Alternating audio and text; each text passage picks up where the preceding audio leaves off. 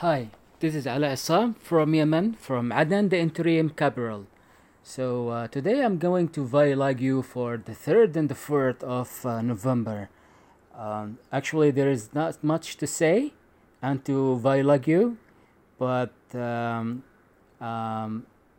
are 3 reports. One from the interim capital, second from Hadramaut. The third is from kind of Aden and Aden because it's linked between the two governorates. So let me start first with Hadramaut. In Hadramaut, the governor, according to the media office of the governor of Hadramaut, released a press release saying that the governor is going to recruit 1,500 youth who are having no jobs in order to fight with Ansar Allah and stop them progressing to the governorate. So for me, this report is disaster. I mean, the governor has sons and a nephew maybe. So why he doesn't recruit his sons and nephews to fight against Ansarullah? Why he's focusing now on youth to push them to fight instead of build their capacities and skills to go and get works and then to benefit themselves and benefit their families and feed their childrens maybe. So this report was disaster for me, and I tweet about it, and I said I don't agree and I disagree with this news.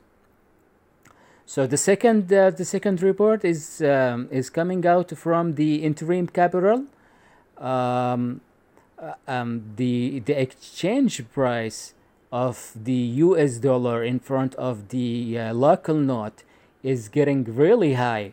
Today, according to number of sources told me that the one US dollar is equaling 1,500 Yemeni currency, which is also horrible for families. This is too much for the families to get food, because this will get the reflection on the economic and the whole life conditions.